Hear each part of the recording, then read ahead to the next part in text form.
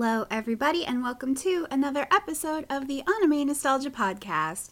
As always, I am your host, Dawn, and today I am back with another short review episode. For those of you who might be newer to the podcast, a review episode is just my extremely fancy name for a podcast episode that I record myself where I go back and revisit an older anime title I haven't seen in years, take some notes on what I might remember about it, and then go rewatch it to see if I still feel the same way about it as I did back in the day, since, as we get older, sometimes our tastes change, or we pick up on things we didn't notice before, all that good stuff. Simple, right? Anyway, I usually run my podcast on a schedule where I'll do 2 longer episodes with a guest where we go in depth on something, and then one of these short review episodes to give myself a little bit of a break. So, if this kind of episode isn't your favorite type, don't worry. This isn't how every episode of the podcast goes. The next episode, I'll be back with another longer episode with a special guest, so please look forward to it. Now that that's out of the way, let's get on with the show. I'm not sure what made me first think of revisiting this 80s OVA for this month's episode. It might be the anticipation of waiting for Discotheque's upcoming Project A-ko Blu-ray. Or it could be the random conversations that I saw recently on Twitter about what some rare anime releases over the years have been. Maybe it was a combination of both. Either way, I thought it might be fun to revisit an obscure little 80s OVA for this month called Kenritsu Chikyu Boegun, better known in English as Prefectural Earth Defense Force. This was a title that I had only seen once before, and it was years ago.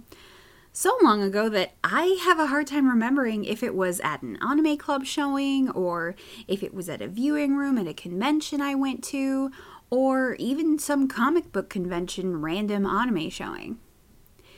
Either way, I remember somebody telling me that it was a real treat because this specific OVA was apparently very hard to track down back in the day. One of those, you had to know a guy to get a copy of kind of titles. And when you finally did, it was most likely going to be a 4th or 5th generation copy of a copy of a copy, if not older, because of how hard they had to look to get it. That alone made me interested in it, as well as the premise of it being supposedly, quote, hands down one of the funniest anime ever made. So of course I needed to watch it for myself after learning all that. It sounded great, right? And from what I remember, I did indeed enjoy it. It had a lot of things an anime fan of the time would want from a comedy OVA. Lots of slapstick, some fun music, some cute character designs, and best of all, it was short and self-contained. No TV series you had to watch beforehand, no cliffhanger endings. And clocking in at not even a full hour, it was a quick and easy watch, which made it perfect material to show to a group of people. I remember talking this one up quite a bit when I was in charge of an anime club, when other people would ask for recommendations for viewing parties, or just something fun to watch with a friend. So I guess even though I'd only watched it one time, it must have left some sort of strong impression on me. The plot was fairly simple too. An evil alien organization wants to take over the Earth, and the best way to tackle a large task like that is to start small. So they decide to first take over a small prefecture in the Japanese countryside. But of course, the town has its own guardians who will do their best to protect it, even though their, quote, defense force consists of some teenagers who don't really know what they're doing. Where normally this would follow up with a story of how the group learned to work together and become a serious team to defeat the oncoming alien invaders, instead we get some 80s anime and then wackiness ensues plot for the entire 50-minute run, sectioned off into several short episodes. I remember this one being vaguely reminiscent of Urusei Yatsura in my mind, with a lot of physical comedy and sight gags, as well as referential jokes to sci-fi stuff that nerds of the time would probably get. The only one I can remember, though, is a doctor turning a kid into a cyborg during what was supposed to be a simple surgery just because he really loved the $6 Million Man TV show. I think this joke stuck out to me at the time because when I watched it, I was probably incredibly excited to hear a reference to an American property I knew rather than a Japanese show or pop culture reference that flew over my head.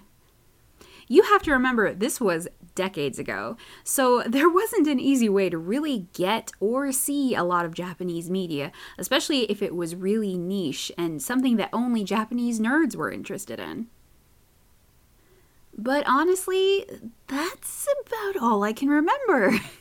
This is a title I've been wanting to revisit for a while now because I'm extremely curious to see if I feel like this one holds up to the hysterical laugh riot its reputation had given it for many years among us older fans.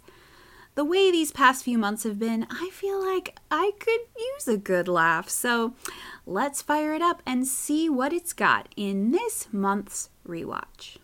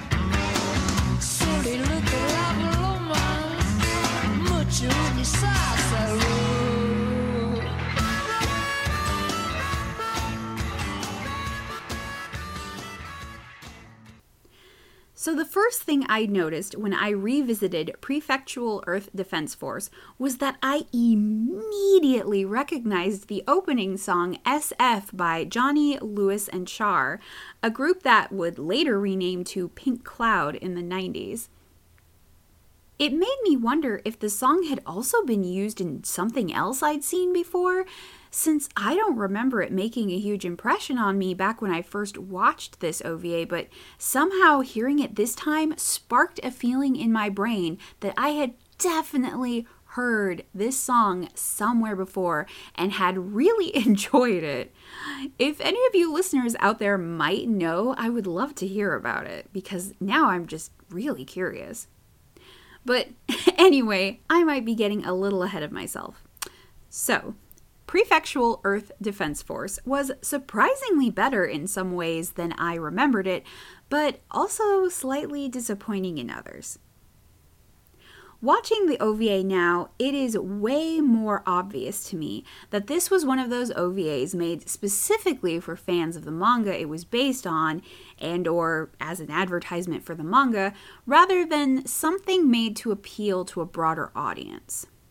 The premise still holds up pretty well as a story about low-budget heroes made up of folks that nobody wanted.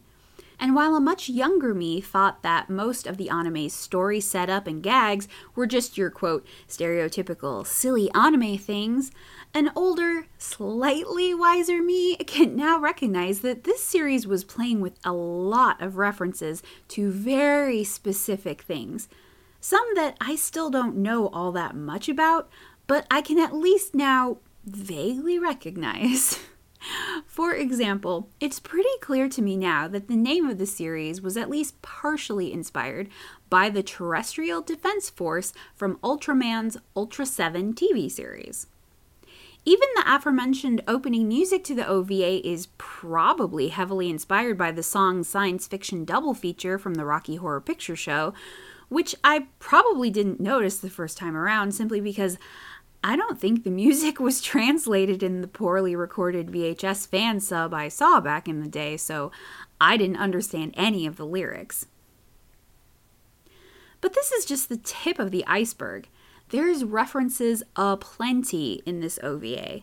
So much so at times that you might actually have to pause the playback just to catch them all. Hidden impact frames, background gags, and long-winded jokes abound, which is probably one of the reasons why many people compare it to things like Urusei Yatsura.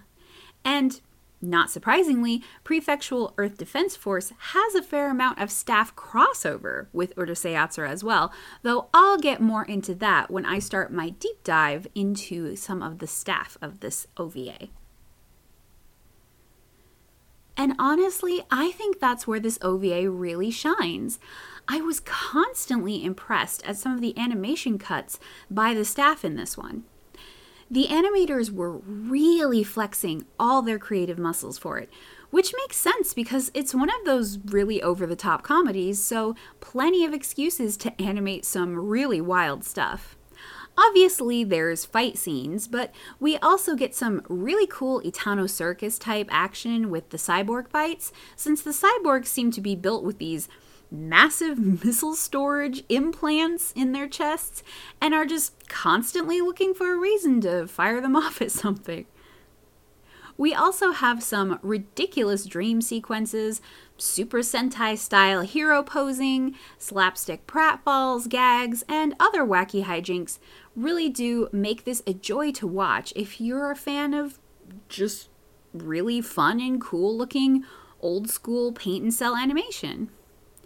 I honestly do wonder if the reason this manga was chosen to adapt into an OVA was simply because there were animators just itching to go all out and have fun with a weird little project like this.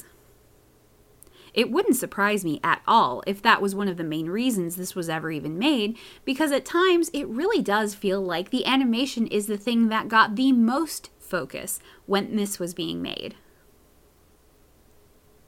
Although, because of this, the plot does kind of take a back seat a lot through this 50-minute romp. While the story sets it up to be about our hapless, much older than they look teenage bargain bin heroes, more often than not, the story in each of these short little episodes will somehow end up centering more around the bad guys of the telephone pole gang. Specifically, the cute and pink-haired Lady Baradagi, who seems to be the face of the series, actually, as you see her the most on the original manga covers, as well as any of the key or promotional art for the anime. This isn't necessarily a bad thing. I'm all for anime, or any media really, that focuses on likable villains. And Baradagi and her cohorts, and army of faceless minions, are charming in that sort of constantly failing, though sometimes failing upwards sort of way. And as the anime progresses, we learn that even the supposed, quote, good guys aren't always that great. Like their math teacher turned team overseer and guardian, Mr. Roberi, who turns out to be a lecherous creep. There's also the character Carmi Santin, who is supposed to be a foreign exchange student from India.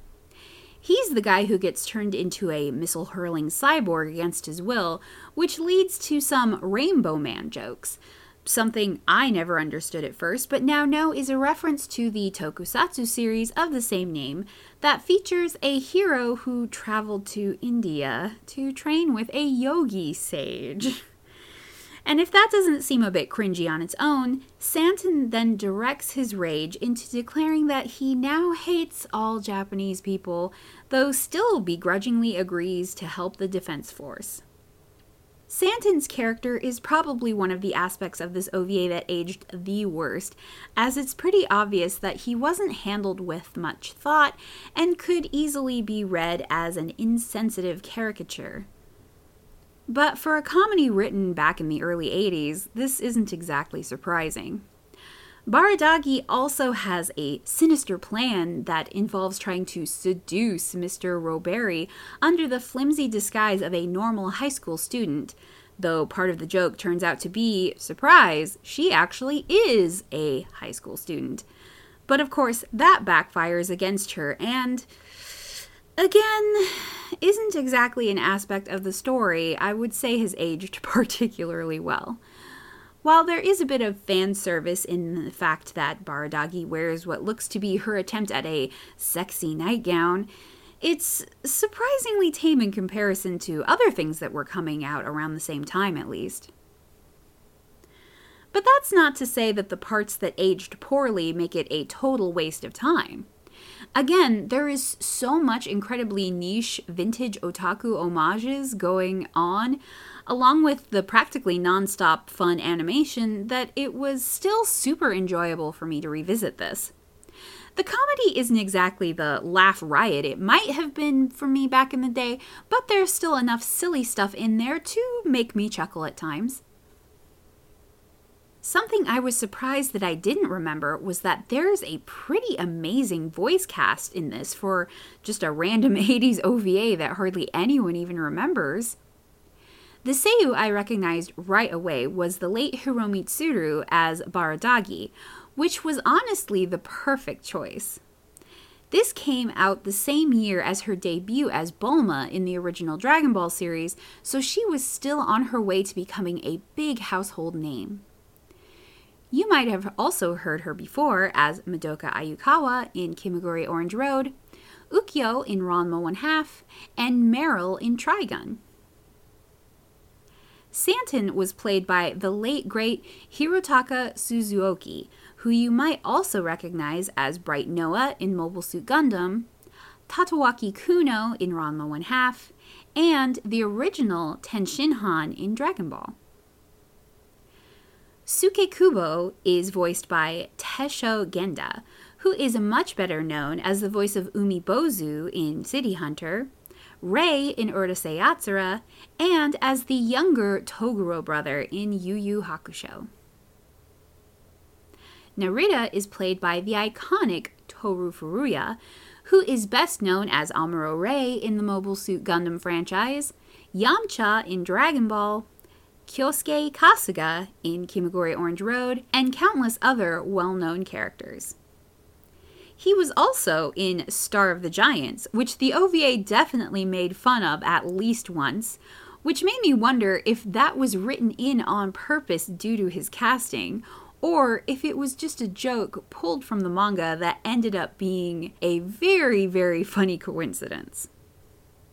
Akiko's voice was provided by Rika Fukami, who might be instantly recognizable to Sailor Moon fans as the original voice of Sailor Venus, as well as Helen in Victory Gundam and Myung in Macross Plus.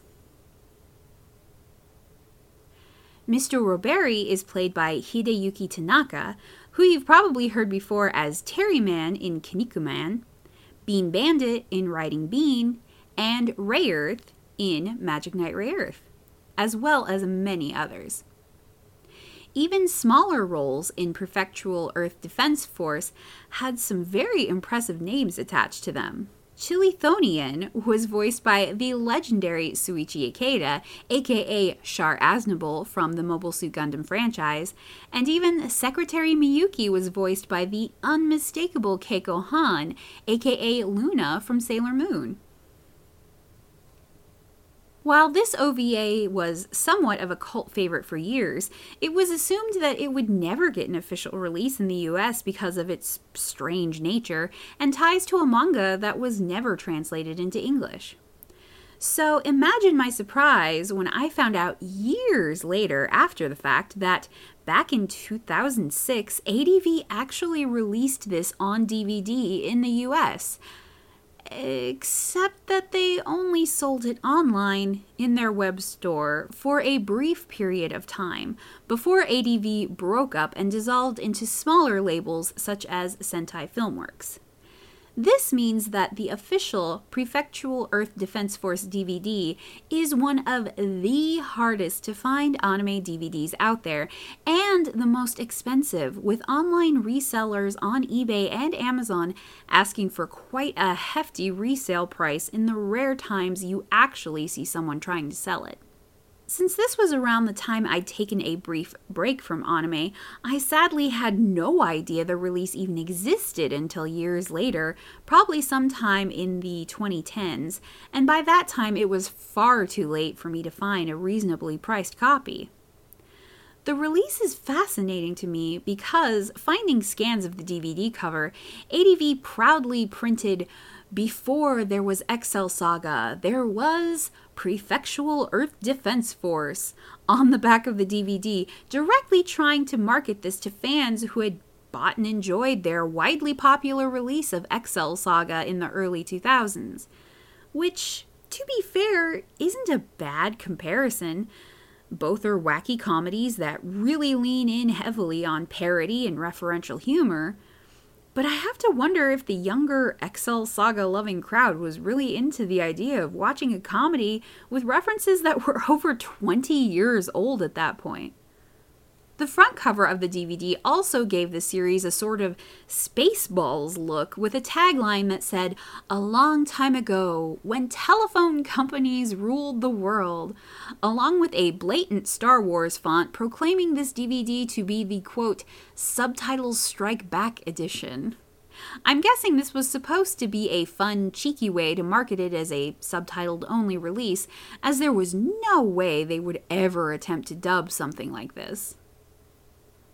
While this style of marketing was probably perfect for fans in a much older age bracket like myself, who would be amused at this whole Spaceballs, the anime marketing style of release, to a younger fan who was probably more interested in the newest, hottest anime at the time, I assume this made it look even more dated than it already was.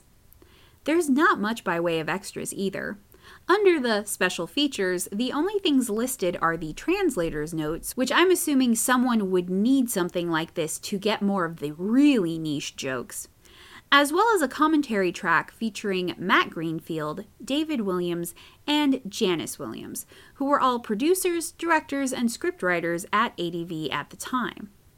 I'm assuming the commentary was made in an attempt to explain some of the puns and references a little better, and maybe put some context on being a fan back in that era. I'd love to hear what they actually talk about in the commentary, but like I said before, since I was not aware of this release until it was already well out of print, I've never heard it myself.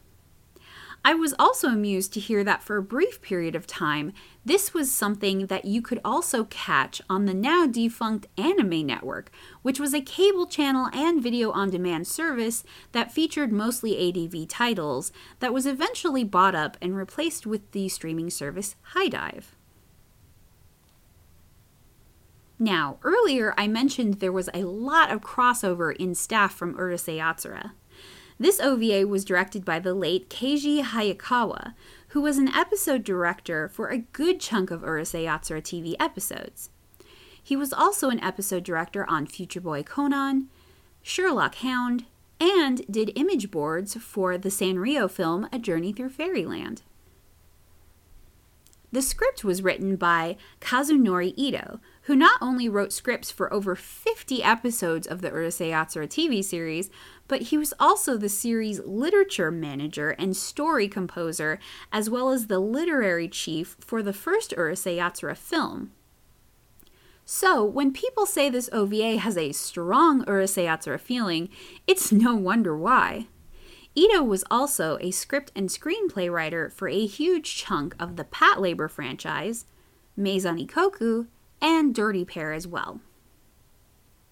Character designs and animation direction were done by Katsumi Aoshima, who, not surprisingly, was also a key animator and animation director on various Urusei Yatsura anime projects, as well as key animator and animation director for both Dragon Ball and Dragon Ball Z, and a key animator on the Fist of the North Star movie. Other animation directors on this OVA include Masami Shimoda and Tsukasa Abe, who were also Urusei Yatsura staff, as well as Norihiro Matsubara, who was an animation director on Dirty Pair and in recent years almost the entirety of the Pokemon franchise. Music for the OVA was handled by the late Kentaro Hanada, who is best known for his work in the original Super Dimensional Fortress Macross TV series and Do You Remember Love film. He also did music for the Barefoot Gen films, Space Adventure Cobra, and Dear Brother. The producer of the OVA is none other than the founder and CEO of Studio Gallup himself, Akio Wakana, who also served as director of photography on 3 of the Urusei Yatsura movies, director of photography on a good chunk of Sherlock Hound, and was a producer for the Akazukin Cha-Cha TV and OAV series. While this OVA's official DVD release is wildly out of print and elusive as of this recording, because of its history as a cult favorite, it's actually not that hard to find digital fan subs of it floating around on the internet. I'm honestly surprised that, given its history and its staff packed with well-known industry veterans, that someone hasn't picked this one back up for a re-release. I could easily see a company like Sentai or Discotek doing a new one, as it would fit perfectly into their catalog of older things. Though, since ADV did once own it, it does make me wonder if it's currently stuck in some sort of licensing limbo right now. Interesting enough, I'm pretty sure that the American ADV DVD release was the only DVD this OVA ever got. I don't think it was even released on DVD in Japan, seeing as I found nothing when I tried to find information on a Japanese DVD release. They got it in various old analog formats, though. It was on VHS, Beta, Laserdisc, and even a VHD release, apparently. But no DVD that I could find. I'd be curious to see if there would be a way to upscale the picture for a standard definition Blu-ray release now, or at the very least a slightly nicer DVD. But I guess only time will tell if we ever see this one released on physical media ever again. So, would I recommend Prefectural Earth Defense Force? If you're a fan of older anime, I absolutely would. While the story isn't anything particularly groundbreaking, and some parts have aged better than others, it's all in the presentation. The animation is really fun and cool, and there's a ton of nerdy references for older otaku to spot. And overall, it's just one example of what made anime fun to watch in that era. It's a great little time capsule on what was popular with the otaku crowd at the time, and features an amazing staff doing what they do best. In the cases of some of the seiyuu, this came out just as many of their careers were really starting to take off. It's amazing to look back on something that was worked on by so many well-known anime industry folks to see how far they've come since this was released, and how much anime has changed since then. I wouldn't necessarily drop this in the lap of a younger fan who was just dipping their toes into anime. The fast-paced comedy and puns you might need translators' notes for probably wouldn't go over with them very well. But if they'd already seen and liked things like Urusei Yatsura or Dirty Pair, then I'd say it's probably worth sharing for the similar style and humor. If this kind of OVA is exactly your cup of tea, I'd also recommend Dragon Half and Elf Princess Rain. But if you like your wacky parody anime without fantasy elements and with more of a splash of sci-fi heroes, I'd recommend Project Echo and Shinesman instead. Both are great examples of raucous comedies with lots of otaku in-jokes, but are still highly regarded by fans. And that about wraps it up for this short review episode on Prefectural Earth Defense Force. I appreciate everyone's patience with me getting this episode out this month. If you're listening to this in a timely manner, as some of you know, I'm currently living down south, and the huge blast of winter weather this past week kind of threw off my schedule. I am extremely lucky and grateful that it didn't affect me too seriously, because many folks out there definitely were not as lucky as I was. If you're wondering how you can help with the millions of folks in the South who are currently still struggling without power, heat, or water during this winter blast, one way you can help is to donate to feedingtexas.org, which is currently taking donations to send all over the state to help people in need. And speaking of thanks, many thanks to my sole tipper this month on Ko-fi, Dan. Thank you so very much for your coffees, Dan. If you want to get a shout out on the next episode of the podcast to be just as cool as my man Dan is, all you have to do is go to my Ko-fi account and leave me a tip of 2 or more coffees. I'll leave a link to that in the show notes, which you can see at animenostalgia.blogspot.com, as well as at animenostalgia.tumblr.com, where you can also find other relevant links for this episode, as well as links to past episodes. You can also find this podcast on Apple Podcasts, Spotify, Stitcher, Google, pretty much wherever you get your podcasts. Just do a search for the Anime Nostalgia Podcast, and you can usually find it. And while you're there, you could always show my podcast some love by leaving a rating or a review. I always love seeing what people have to say about the podcast. Or if you want to send me your thoughts and comments directly, or you just want to say hi, you can always email me at animenostalgiapodcast@gmail.com. It might take me a little while to get back to you, but I promise that I do read all the email that I get. My amazing theme song music was done by Kerobit. You can find out more about him and his music online on his Twitter at Kerobit. That's Kerobit. As always, I have been your host, Dawn, and I will see you next time. Stay safe out there.